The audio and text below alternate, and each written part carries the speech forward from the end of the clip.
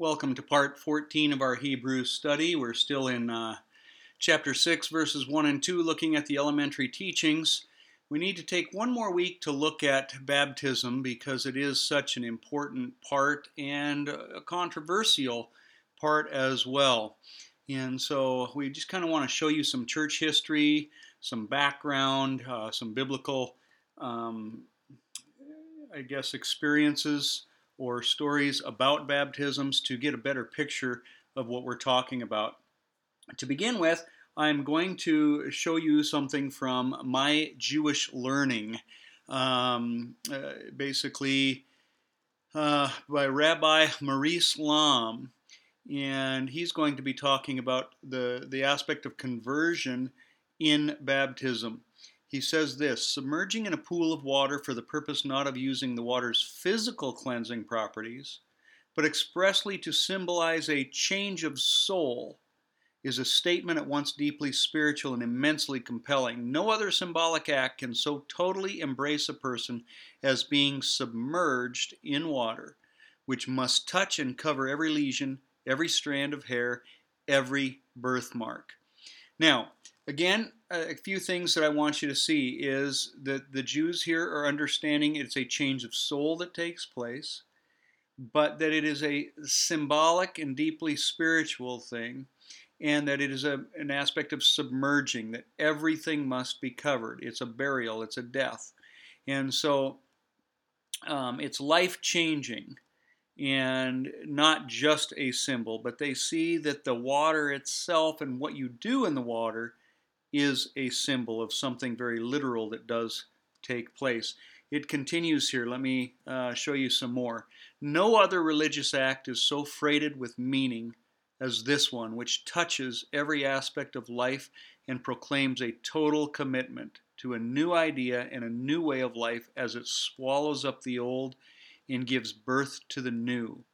The water of the mikveh, the baptism, is designed to ritually cleanse a person from deeds of the past. The convert is considered by Jewish law to be like a newborn child. What amazes me about this is, doesn't this sound almost exactly like being born again? And not a total commitment is proclaimed. I love that. It touches every aspect of life and proclaims a total commitment. In other words, you're sold out. It's not just this would be a great thing to do. It gives new birth. You become like a newborn child. The old is swallowed up. This all sounds really like what a Christian church would teach that happens in baptism. And yet this is coming from My Jewish Learning. People who, by the way, are not messianic or converted or saved Jews. It goes on, the mikveh is a spiritual womb. The human fetus is surrounded by water. It does not yet live. The water breaks in a split second and the child emerges into a new world. As soon as the convert immerses and emerges, he is a Jew in every respect. Now, one thing I am going to say, that fetus surrounded by water, it does not yet live. It is a living being, and I think he would even say that that's not what, he's not trying to say it's not alive. He's just saying it's not in our environment. But as soon as that child is born, it's converted. It's a new life. And that's what he's saying about baptism or a mikveh here, is that you emerge a Jew in every respect. That is how vital to the identity of a Jew is this process of baptism. You become a new family, a new identity. You've been grafted into the Jewish line. That's what they're saying. Now, I think there's some truth to that when we are baptized, we are grafted into the true Jewish line, the true Jewish covenant. In Romans, it says, what advantage is there in being a Jew? Much in every way, for theirs are the patriarchs. From them is traced the human ancestry of Christ. Okay, and it goes on giving all this list, but bottom line is the gospel has come through the Jew. Theirs are the covenants, it even says in Romans. And so we are grafted into that Jewish covenant, not vice versa.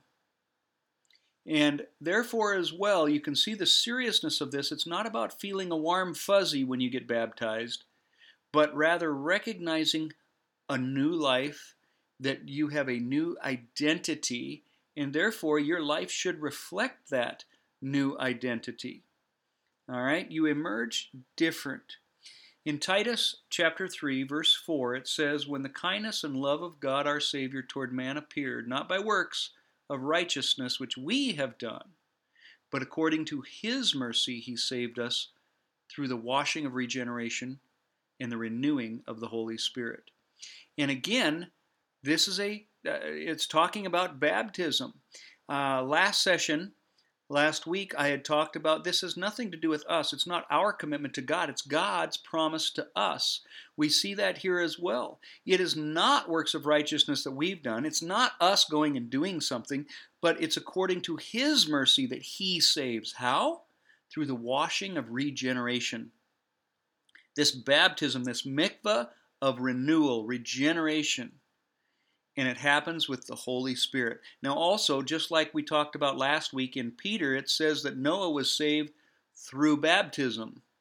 Through the baptism, or through waters of baptism, I should say. Not by baptism, but through the waters. Okay? So we're talking about something here that is so vital and important to the faith, and yet the church today, in many cases, have just made this nothing but a symbol and not that important. By the way, this word regeneration that I have underlined there, in Greek, it literally is new birth. Therefore, born again. Washing of born again. Do you believe? Do you believe in God? Well, good. Are you born again? See the difference? Somebody can say, yeah, I believe in God, but are they born again? Maybe not. Because even the devil believes in God. We don't just believe in God, we know him. And part of knowing him is following his commands and being washed and saved by being regenerated through the Holy Spirit. And part of that happens, it says right here, through baptism, through the washing of regeneration, you are born again.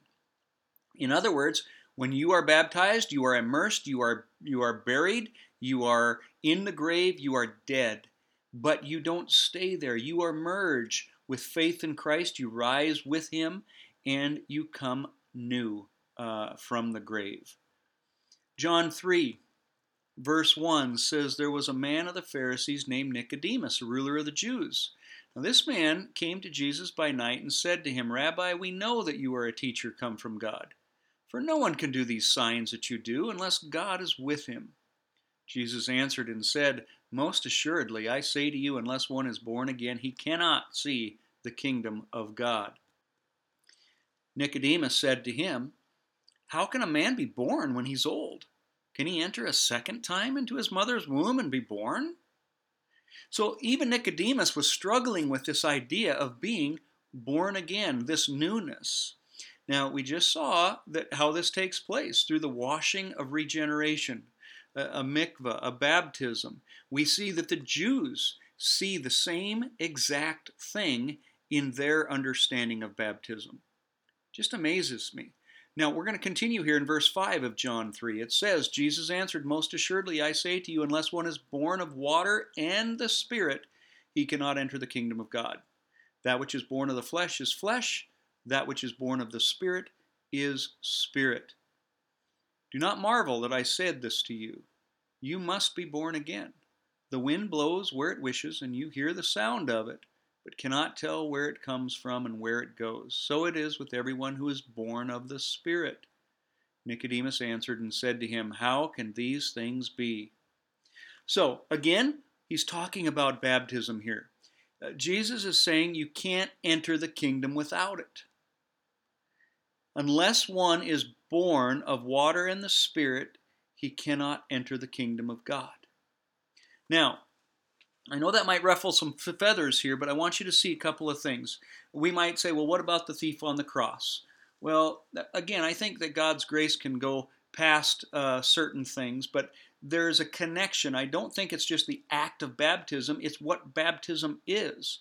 Remember, it is part of repentance and faith, believing in Jesus Christ. And so if you are not baptized, bottom line is you're not going to be a believer. Because if you're not a believer, you're not going to get baptized. Therefore, it's also in connection with faith here. And that's why I think you cannot be saved or enter the kingdom of God unless you have faith and are baptized. There's a connection there. But some have said, born of water. When you're born of your mother, you come out, the water breaks, there's the water, and then the Spirit when you have faith, the Holy Spirit. But I don't think that's what this is saying here. He's saying unless you're born of water and the Spirit. We see that there is a baptism and immersion, but through that immersion, in rising up, you are given the Holy Spirit. And that is where faith comes from. So ultimately, just to kind of recap, it's saying this: without the Spirit of God, without you believing and receiving the Spirit, you can't be saved. Okay? And so the Spirit works in many ways, and I'll leave it at that. But let me show you even modern day Jewish teaching here again, talking about baptism. It says the baptism of the proselyte. Now that's one who has basically converted to Judaism, and they have to be baptized to do so, have to be circumcised to do so. It says the baptism of the proselyte has for its purpose his cleansing from the impurity of idolatry and the restoration to the purity of a newborn man. The bathing in the water is to constitute a rebirth, wherefore the ger is like a child just born, and he must bathe in the name of God, L'Shem Shamayim. So, this is coming from the Jewish Encyclopedia, but what you're seeing is that it is clear they're not cleaning dirt from the body, but there's something spiritual going on. It is a cleansing of your sin.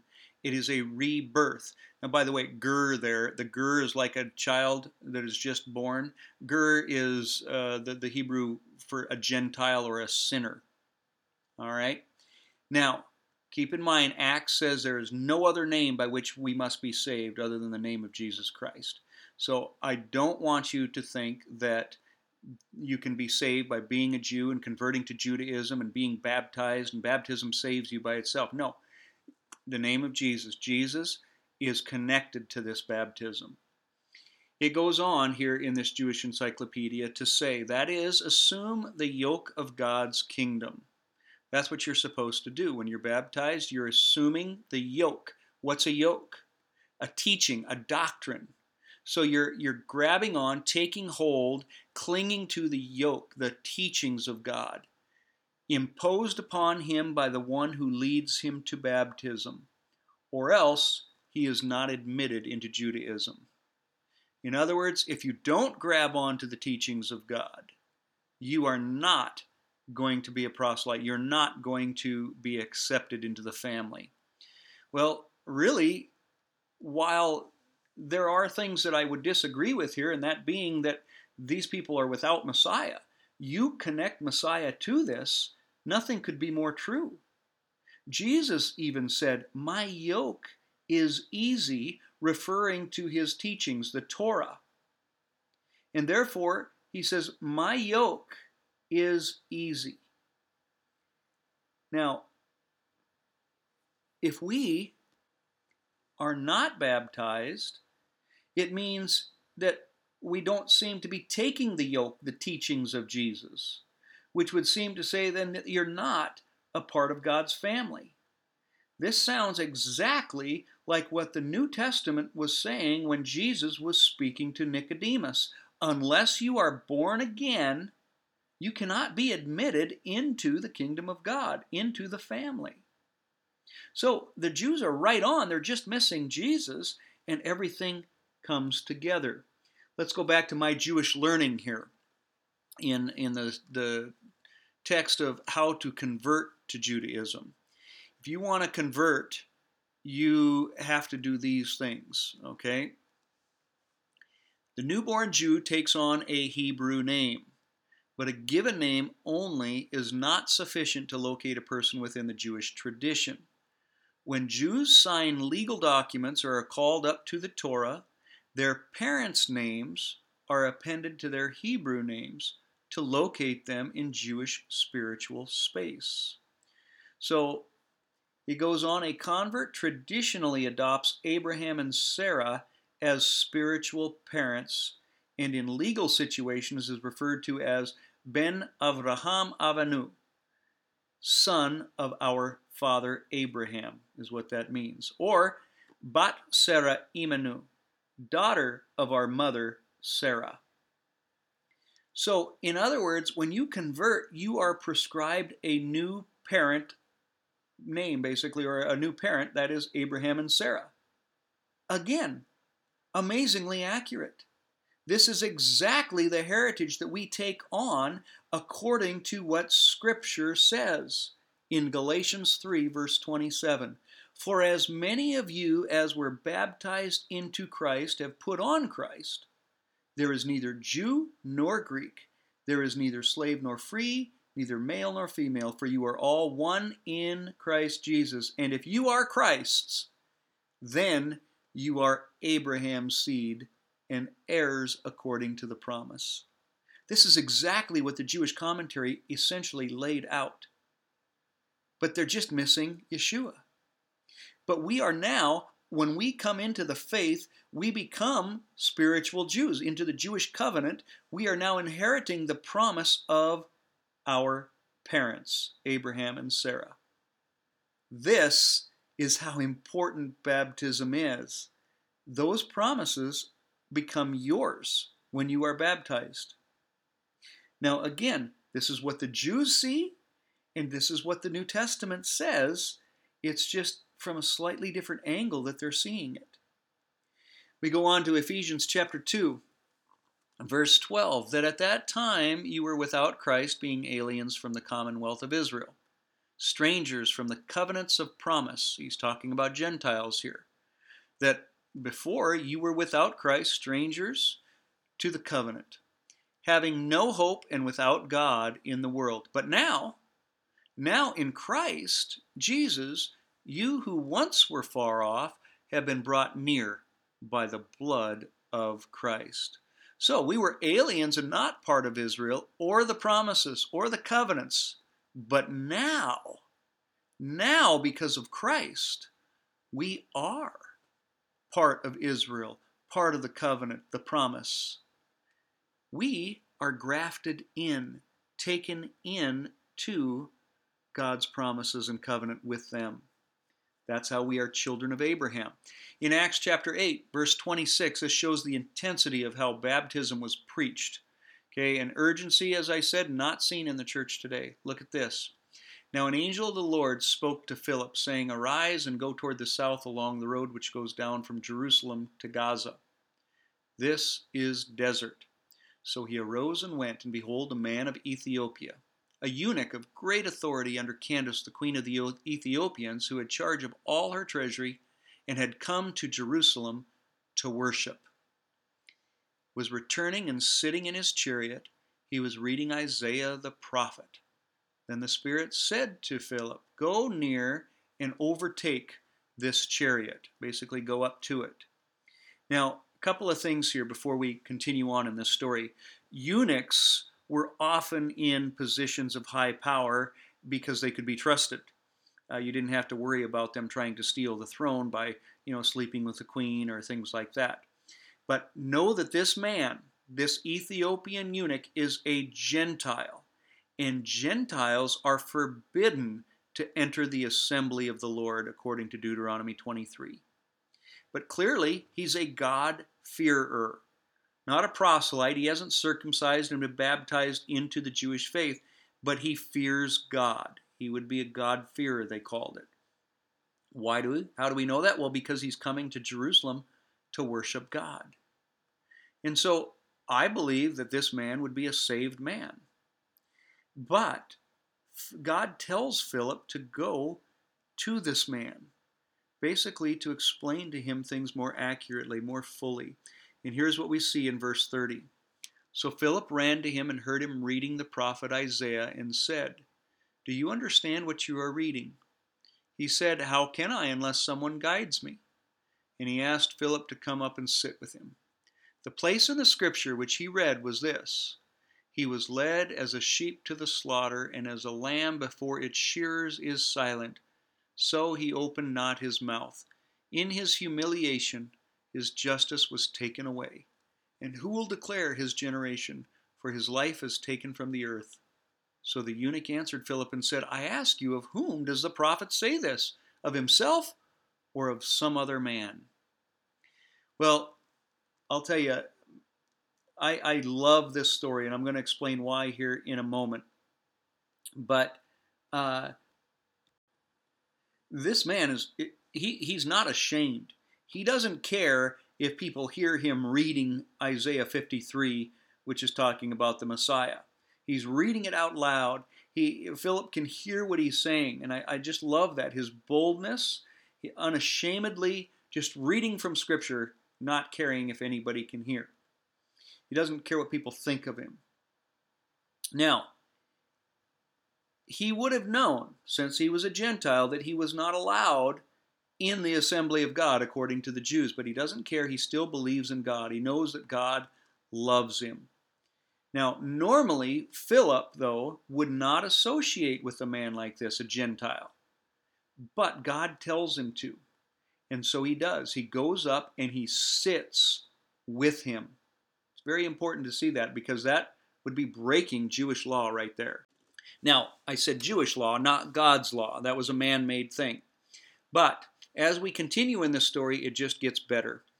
Philip opened his mouth and, beginning at this scripture, Isaiah 53, preached Jesus to him. So I guess the Old Testament is all about Jesus, just as Jesus even said, these are the scriptures that testify of me. Verse 36, Now as they went down the road, they came to some water. And the eunuch said, See, here is water. What hinders me from being baptized? Then Philip said, If you believe with all your heart, you may. And he answered and said, I believe that Jesus Christ is the Son of God. So he commanded the chariot to stand still, and both Philip and the eunuch went down into the water, and he baptized him. We're getting into some amazing stuff here. We don't know all what Philip told him, but obviously Philip thought that it was extremely important to bring baptism to the table, because we really don't get that in Isaiah 53. But Philip must have been teaching about baptism, because as soon as this eunuch sees water, he wants to be baptized. And whatever Philip was saying, it so convicted this eunuch's heart that he seems to have been searching for it, yearning for it. He understood that if I'm a believer, I should be baptized. It's like I said last week, if your church isn't having baptisms and people aren't asking to be baptized, maybe you're not preaching everything you should be. Philip then asks him a question, though, when he sees, after the eunuch sees this water. He has to ask what qualifies him to be baptized. He says, if, it's an important word there, if you believe with all your heart, you may. In other words, belief is a very important part of being baptized. But we have to ask, belief in what? Well, he pretty much answers that question, because the eunuch says, I believe that Jesus Christ is the Son of God. You see, he believed that Jesus is God, not just a Messiah, but the Messiah.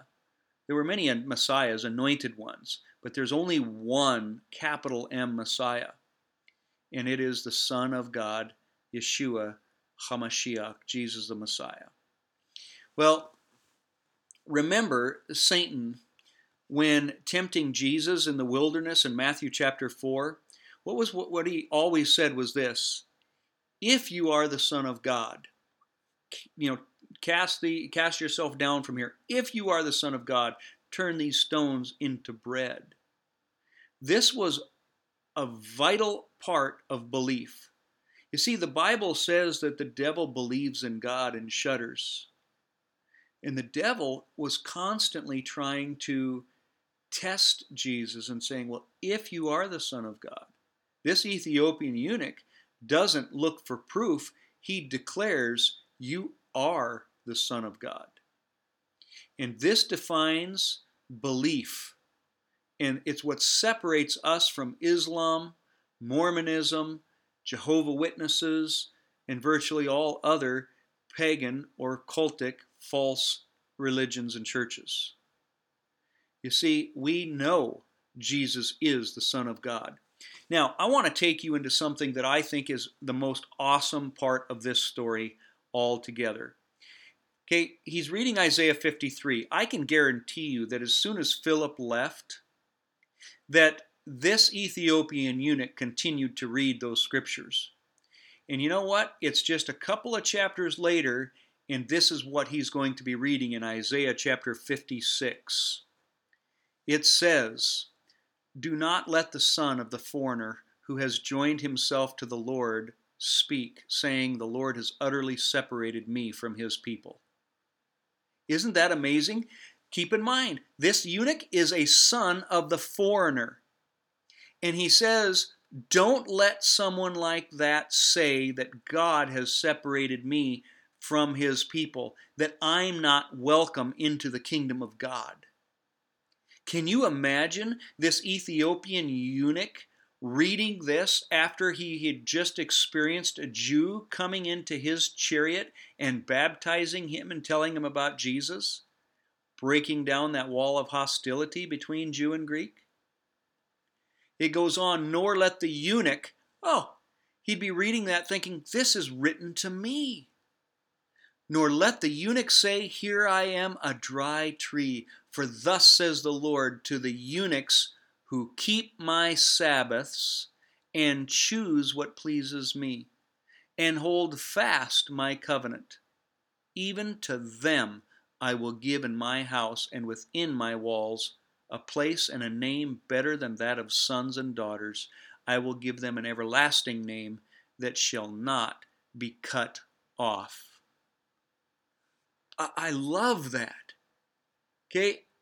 You want to talk about the Lord speaking to someone's heart. I think I would have loved to have been in that chariot to see this Ethiopian eunuch after he had this talk with Philip, reading through the scriptures and seeing this. It's like, wow, this is what just happened to me. I'm not a dry tree. I'm not separated from God's people.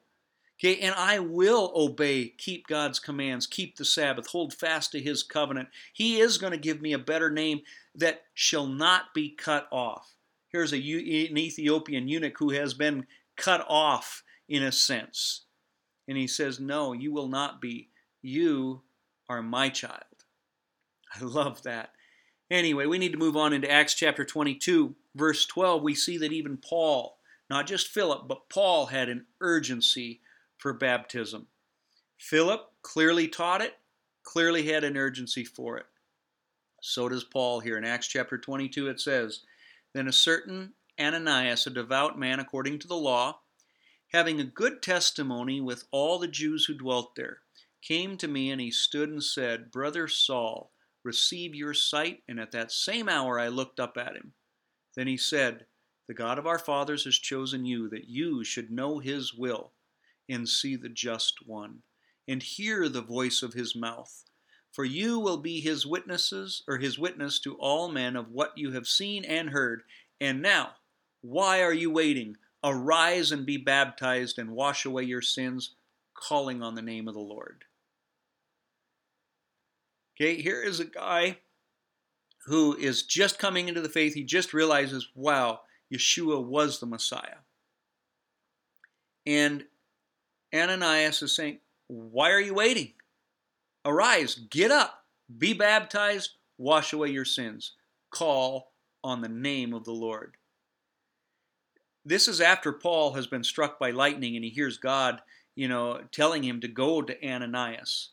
And so he does, and this is what happens. Ananias points him to baptism, a washing away of sins, a calling on the name of Jesus. Guys, this isn't just a symbol. There's something deeper spiritually going on, isn't there? Even Peter. We've got Philip, we've got Paul. Peter falls right in line. He goes to a Gentile, Cornelius, here in Acts chapter 10. It says, to him all the prophets witness that through his name whoever believes in him will receive a remission of sins. While Peter was still speaking these words, the Holy Spirit fell upon all those who heard the word. And those of the circumcision, that's the Jews, who believed were astonished, as many as came with Peter, because the gift of the Holy Spirit had been poured out on the Gentiles also. So again, like I said before, Philip wouldn't have gotten into a chariot with a Gentile. These Jews are astonished. They say, wow, the Gentiles have received the Holy Spirit. They are being welcomed into our covenant. Verse 46 goes on, for they heard them speak with tongues and magnify God. Then Peter answered, can anyone forbid water that these things should not be baptized, or that these should not be baptized, who have received the Holy Spirit, just as we have? And he commanded them to be baptized in the name of the Lord. Now this is an important verse, and I wanted to get to this earlier. Remember I said that there's more to baptism, and we see that unless you are baptized, unless you're born again, you can't be saved. And I said the reason is because unless you have the Holy Spirit, you can't be saved. But notice here that these people received the Holy Spirit before they had been baptized. Okay, that's very important to remember. Even at Pentecost, the Spirit came upon the Jews, and there it was not the Gentiles, okay, just the Jews, but many of them, had gone through these ritual baptisms, but probably not the baptism of faith, the baptism of the Holy Spirit. And so, again, I don't want to say that you have to be baptized to be saved. The Spirit came on them, but it is a command of God, and there is something important about it that we need to follow. And so this is why Peter in verse 48 commands them. He doesn't ask them, would you like to be baptized? He commanded them to be baptized in the name of the Lord. So I know this situation is backwards to the normal, which is usually baptizing and then receiving of the Spirit. But I'm glad it is, because it shows us that there's, I think if it was always that way, we would kind of have this legalistic step-by-step process into becoming a Christian. And it's not like that. It's about the heart. Now, last week as well, we talked about the first century didacty, which showed that the early church, what they believed, it was not a doctrine, but a document that showed what the early church was teaching. And here it says in 9:5, let none eat or drink of your Eucharist, but such as have been baptized into the name of the Lord. For of a truth the Lord hath said concerning this, give not that which is holy unto dogs. Now, Eucharist, I think most of you know, but it's simply, that's basically communion. The word basically means thanksgiving, Greek word for that. So it is not a Catholic thing here. Okay, it was talking about Passover ultimately. And so it's a Greek word, not just a Catholic thing. But it's saying that you're not supposed to have communion, you're not supposed to celebrate Passover unless you've been baptized into the name of the Lord. In essence, unless you are a believer, because these are things that only those who love God, only His children are invited to His table. In Mark 16, verse 16, it says, he who believes and is baptized will be saved, but he who does not believe will be condemned. Notice it doesn't say, but he who does not believe and not baptized.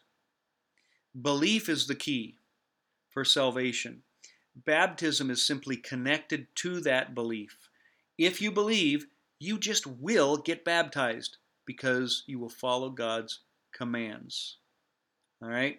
So, like I said before, there are different circumstances, like the thief on the cross. And I believe he was saved because God said he was.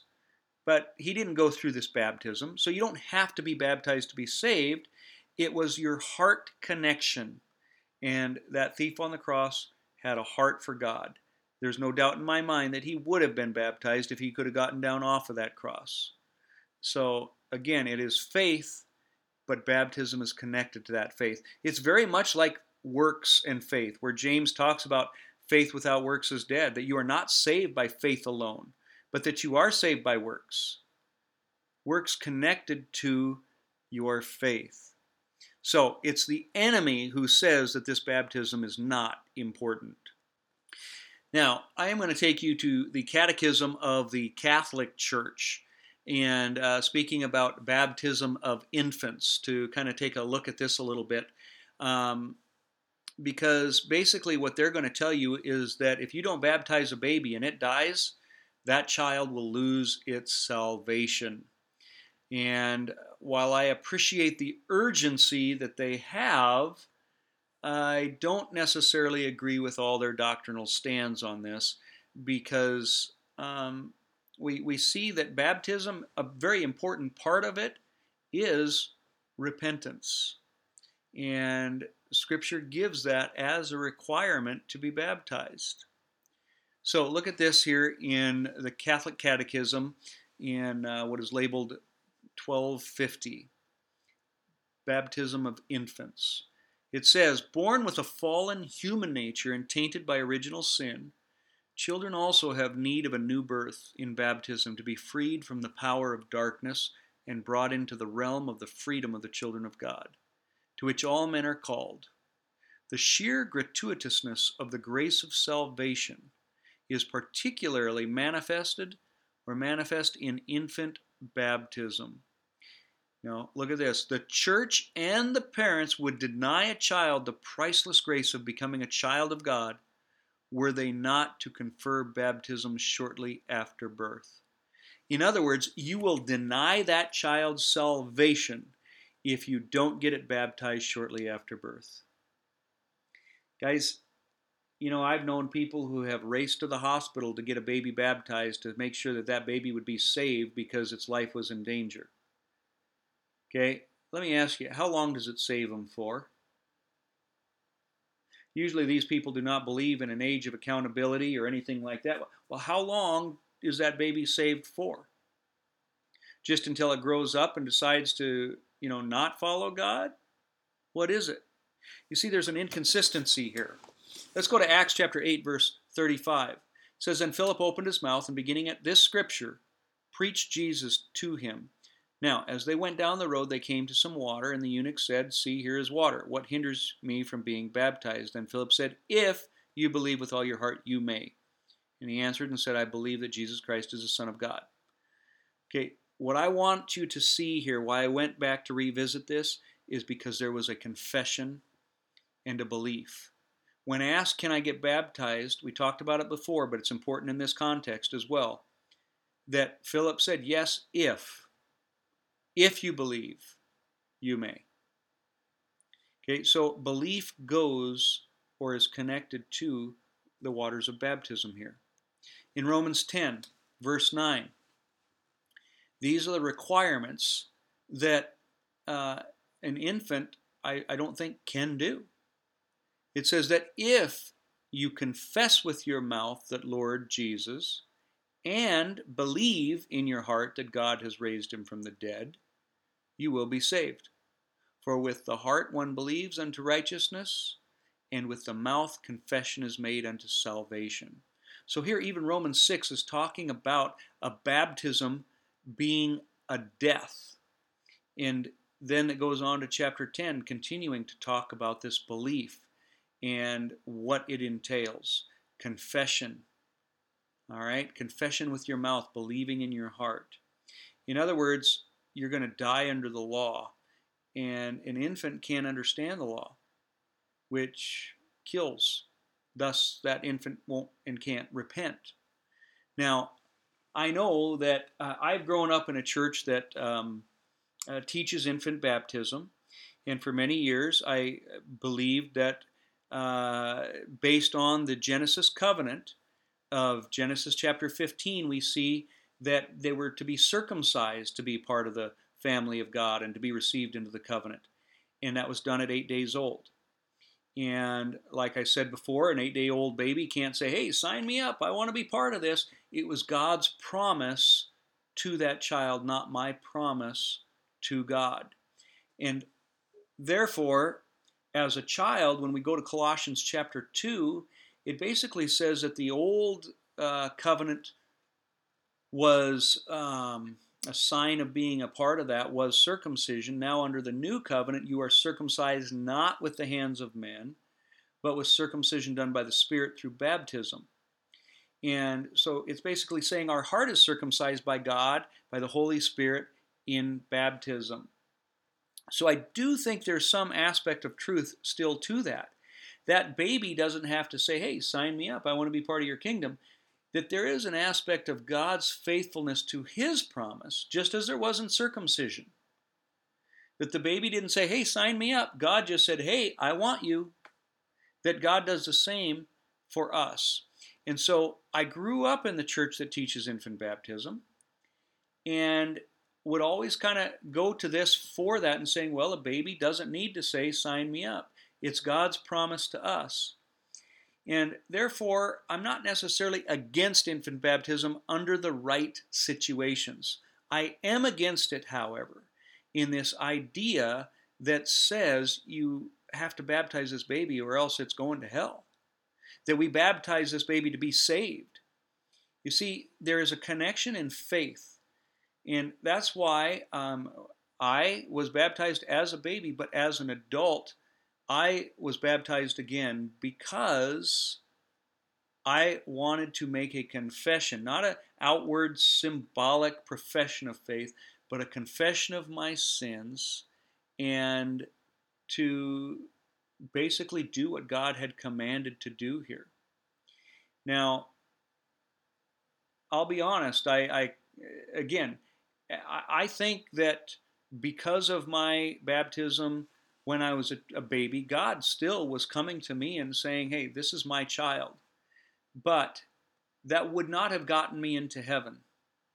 I needed to come to a point to where I would believe and confess Jesus before I was going to be truly saved. We can go and look in Deuteronomy chapter 1, verse 39, and it says, moreover, your little ones and your children, who you say will be victims, who today have no knowledge of good and evil, they shall go in there. To them I will give it, and they shall possess it. It's showing that children have no knowledge of right and wrong. So what does that mean for a baby that is dying when it's just right there in the hospital? Does it go to hell? Well, I'm not saying that. I don't know what happens. It's not my job to tell you what happens. My job is to just trust that God knows what he's doing. But I will say this.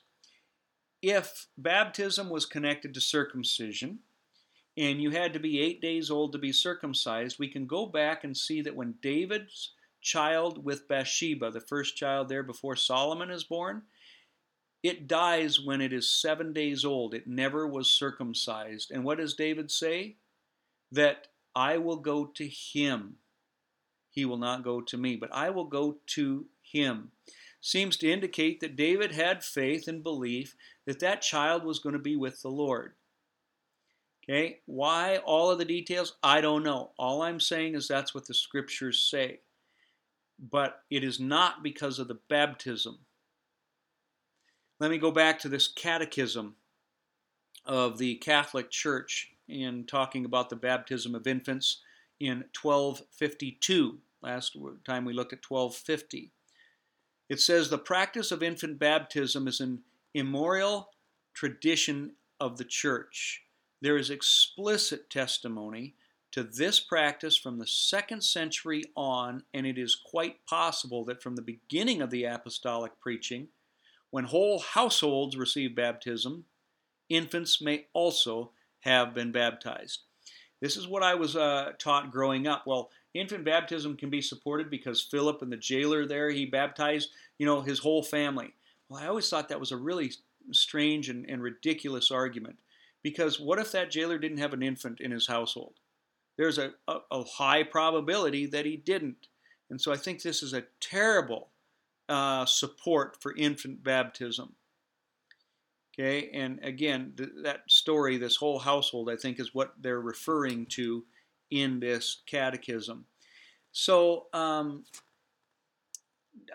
just don't use that as your argument. I think that is an extremely weak argument. But notice as well what this catechism calls infant baptism: a tradition of the church. Guys, baptism is much more than a tradition. It's a command of God, and maybe we have made it a tradition, but that's not what it's supposed to be. Well, going back to Acts chapter 16, it says in verse 29, "Then he called for a light, ran in, and fell down trembling before Paul and Silas." This is when the jailer is there. There's an earthquake, and the jails basically are emptied out. And the jailer is about to commit suicide because he knows his life is going to be taken.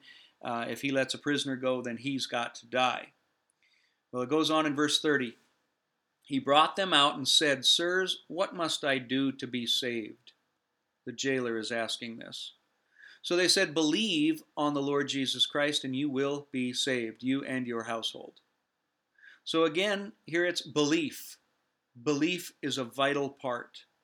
Verse 32, "Then they spoke the word of the Lord to him and to all who were in his house, and he took them the same hour of the night and washed their stripes."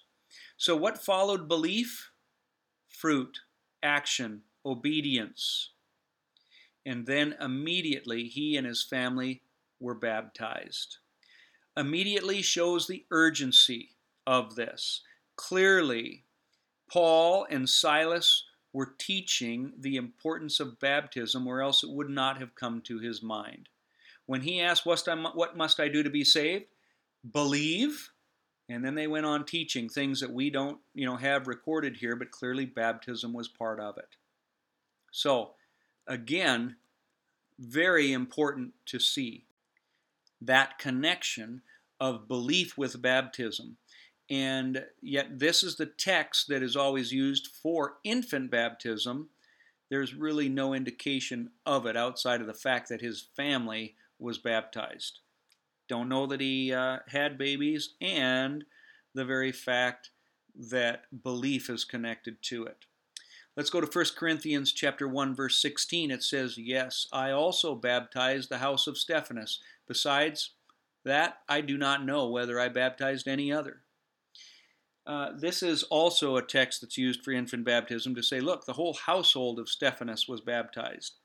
What I like to point out is there are churches who have made baptism very important, which is good, but then they let that pendulum swing too far to make baptism a matter of, salvation in itself. That's a problem. Again, belief and faith are connected to this, just like with faith and works. Baptism and belief are connected. And the problem that I have, or what I should say, maybe what I like about this, is that in the context, he's saying, well, I baptized this guy, I baptized this person, and beyond that, I don't know. That baptism isn't the end all. It wasn't the act of baptism that Paul was so proud of. He was proud that people believed in Jesus, and then they simply were obedient to the command to be baptized. Today, churches are like, well, we baptized 15 members this year. And they're proud of the act of the baptism. Paul couldn't even remember who else he had baptized. It was like it was kind of a back burner kind of thing. So while it is very important and he saw the urgency of it, the real key was faith and that people believed in Yeshua as a Son of God. And then baptism was just kind of a natural result of that belief in obedience. Now, in 1 Corinthians chapter 16, verse 15, it says, I urge you, brethren, you know the household of Stephanas, that it is the first fruits of Achaia, and that they have devoted themselves to the ministry of the saints. Once more again, it talks about the household, but it doesn't say anything about infants. But the part that I really want to focus on is that they devoted themselves to the ministry. In other words, a result of their faith was to be baptized and to continue to follow God's commands. They devoted themselves to ministry. Well, let's look a little bit more at some church history here. And we can see Cyprian of Carthage. This is from 210 to 258 AD when he was around.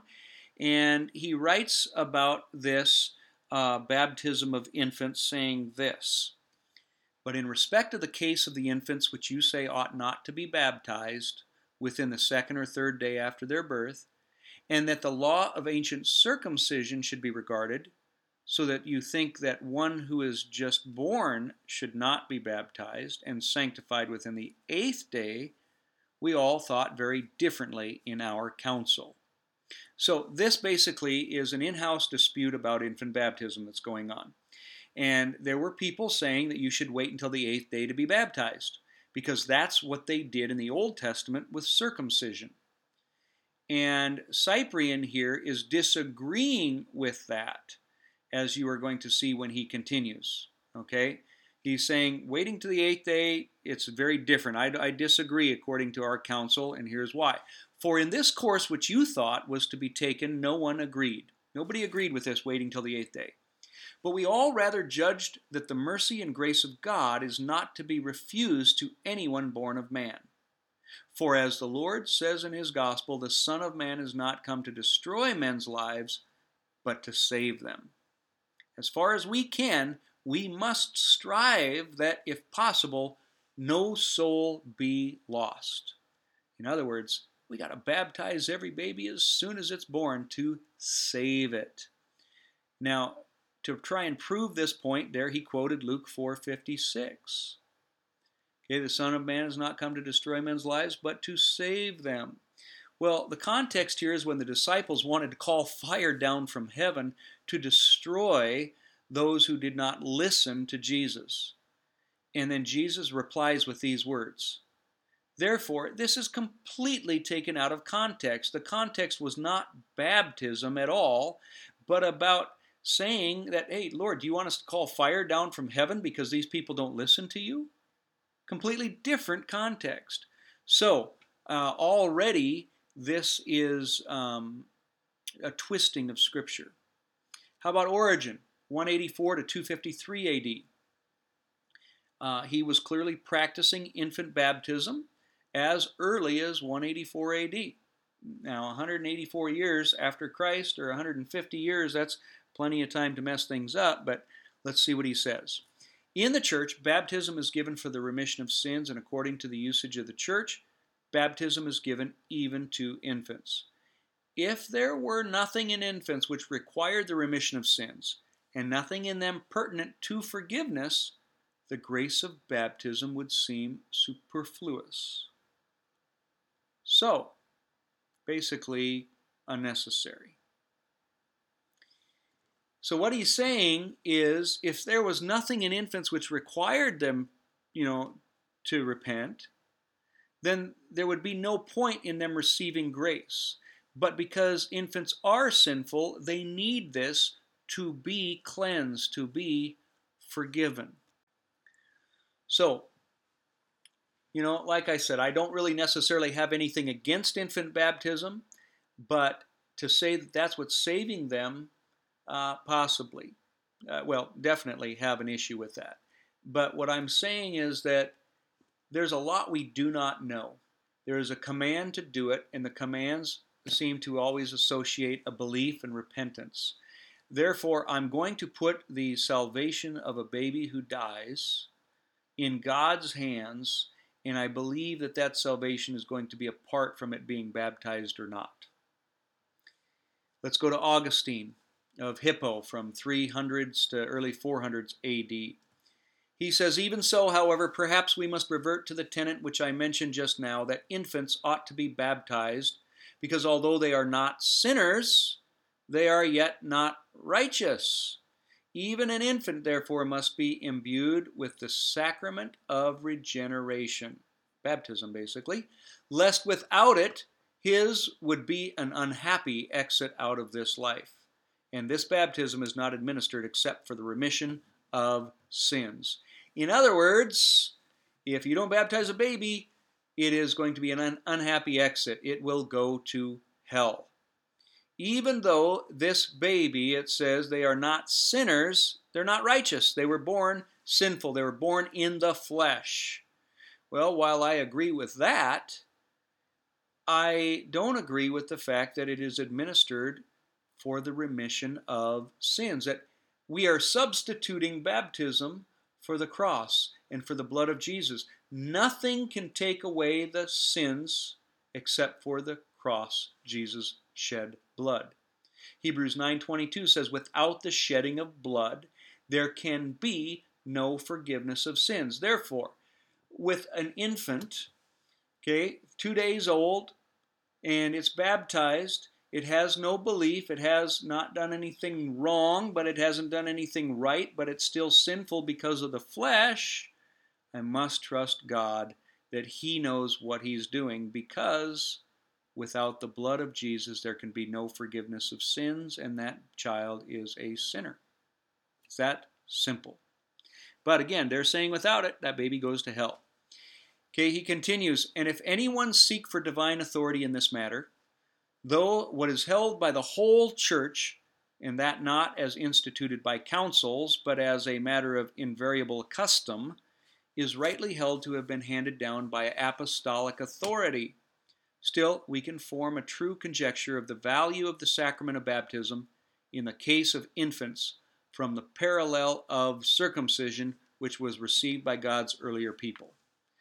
This is again, he's referring back to what I have talked about before, that circumcision not in the flesh, but circumcision of the heart by the Spirit, as Colossians chapter 2 talks about. But note, Hippo is right next to Carthage there, which is north by what we'll call Romish Africa, Rome. And that means the Catholic Church. And the Catholic Church basically has funneled this down throughout the ages. So there is I think that's worth noting, because it's going to kind of help us understand why they think the way they do. Tertullian, he fought against infant baptism, saying it was better to delay and wait. Now, Tertullian was as early as 160 AD. He says, and so, according to the circumstances and disposition and even age of each individual, the delay of baptism is preferable, principally, however, in the case of little children. The Lord does indeed say, forbid them not to come unto me. Let them come then while they are growing up. Let them come while they are learning whither to come. All right, so what he's doing is he quotes Matthew 19 here, one of the primary passages that is actually used to support infant baptism. But they were bringing children to Jesus there in that Matthew 19 to lay hands on them, not to baptize them.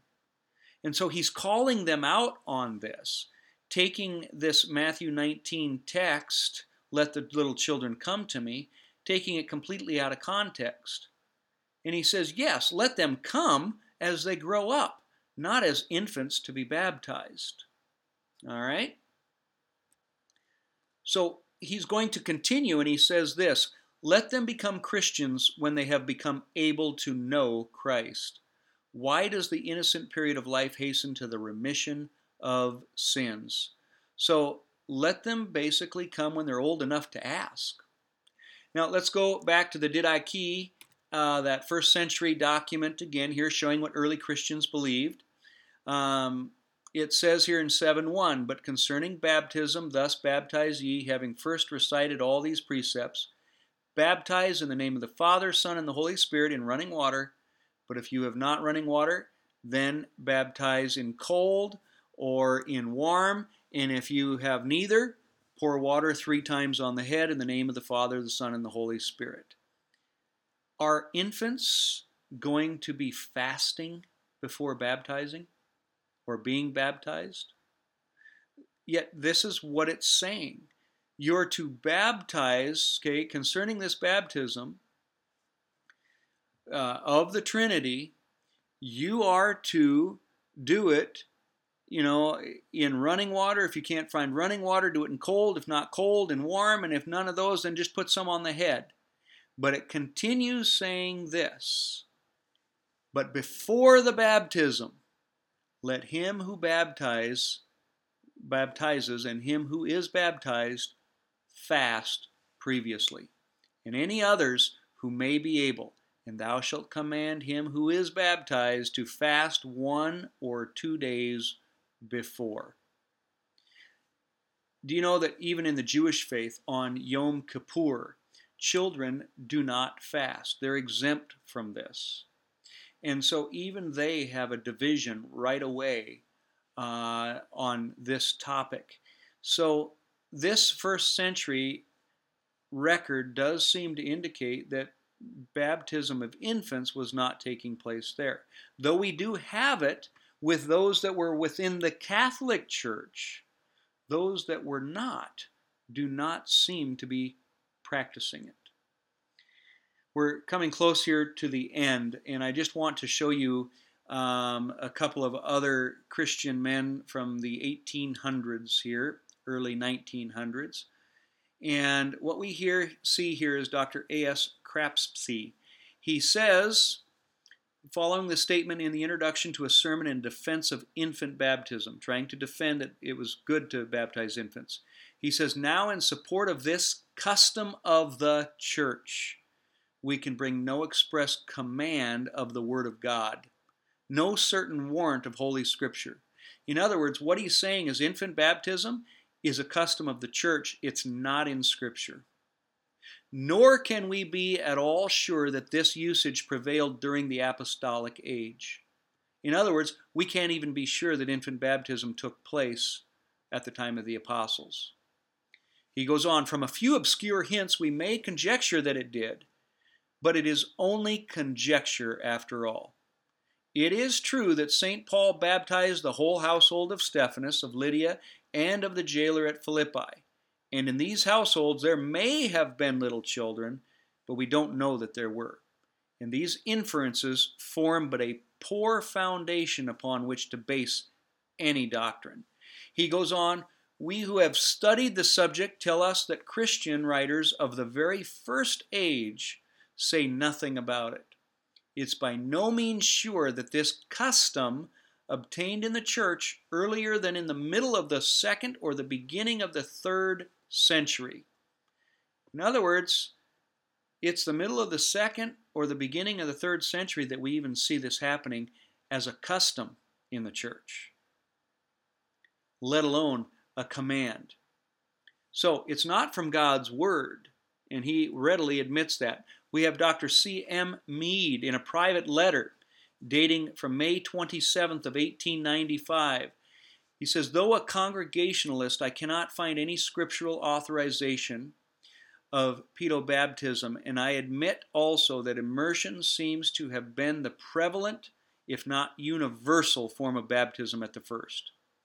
So, again, here is one who is pro-infant baptism, but admitting that this is tradition, that it's not something we get out of the Bible, and that, in fact, it even seems that they probably were not doing it because the way baptism was done was from immersion, a complete dunking, and that is not what you would do to a baby. Here we even see Strong's number 907, baptizo, which is the word here for baptism. And it even there, in the definition, will imply an immersion, a complete going under. To dip repeatedly, to immerse, to submerge. Okay? And so this is why when you go and you see these 850 plus mikvahs or baptismal reservoirs in Israel that have been found, they're not these little things. They have stairs that you go all the way down into them because you need to be immersed. That doesn't seem like a practice that would have been done to infants then. Now, Hebrews chapter 6, verse 1, just to close out here now, I want to just kind of recap because this is the text that we have been talking about, says, not laying again the foundation of repentance from dead works and of faith toward God, of the doctrine of baptisms, of laying on of hands, the resurrection of the dead and eternal judgment. The question is this about the baptism of Yeshua, or the baptism of cups, in different articles in their ritual cleansing, that's why we see baptisms here. There are a number of them. You've got the baptism of John, you've got the baptism of the Holy Spirit, you've got the baptism of Yeshua, you've got the baptism of cups and articles of clothing and everything, okay? But all of them are elementary teachings, every one of them. And so let's close with this verse in Acts chapter 19, verse 4.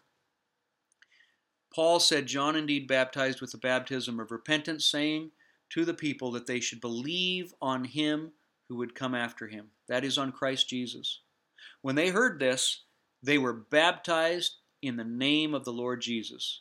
And when Paul had laid hands on them, the Holy Spirit came upon them, and they spoke with tongues and prophesied. I want you to see here, this is John's baptism. And even in John's baptism, it was connected with the laying on of hands, just as it is in Hebrews chapter 6. You see that? It says the baptisms, laying on of hands. I wanted you to see that of the 6 principles here, they are combined in 3 sets of 2. Not laying again the foundation of repentance from dead works and of faith, so that repentance and faith are connected. Then, doctrines of baptisms, the laying on of hands. In other words, the laying on of hands was connected with baptism, just like we see there in Acts 19. And then finally, the resurrection of the dead and eternal judgment. At the resurrection is when there will be judgment. And so these 6 principles of elementary truths are combined into 3 sets of pairs. And that's what we see here in Acts 19. Laying on of hands and the Holy Spirit. So, laying on of hands and the Holy Spirit came about at the time there of baptism. So there is a connection with the Spirit again and baptism through the laying on of hands here. Well, with that, hopefully you're gaining some extra insight here to baptism.